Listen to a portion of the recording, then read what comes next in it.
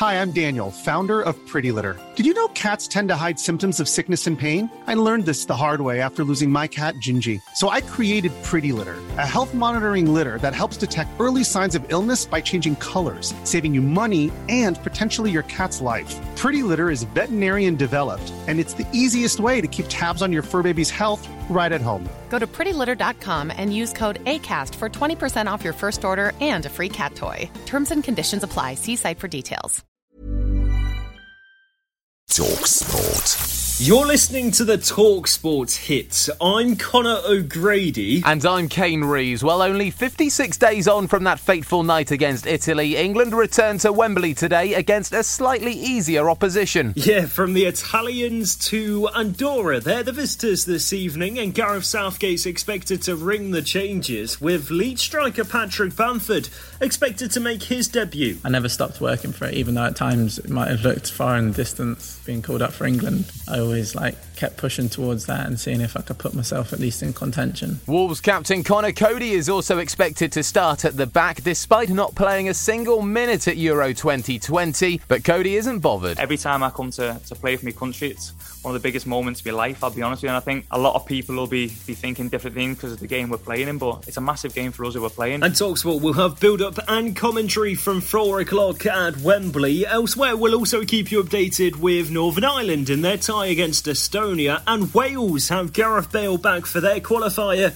in Belarus. And all our home nations this evening will be hoping for a much better performance than the Republic of Ireland managed yesterday. Shane Duffy saved their blushes with a late equaliser as they earned themselves a point over lowly ranked Azerbaijan. A better result for Scotland, though. They kept their qualification dreams alive with a 1-0 win over Moldova at Hampden Park, thanks to Lyndon Dykes' first half strike. Meanwhile, the opening weekend of the WSL continues on talkSPORT today. We were at Goodison Park on Saturday as Manchester City underlined their title credentials. And Horton curls it, and that is absolute top quality to kick off a WSL on talkSPORT, and Steph Horton makes it 4-0. And that's how it finished. So not the first game back at Everton that Tony Duggan was hoping for. Devastated with the performance today and the results. Obviously City are a great team, but I don't know what's happened today. Maybe it's the occasion, I'm not sure. Emma Raducanu's fine form continued. The British teenage tennis sensation is through to the second week of a Grand Slam for the second time in a row.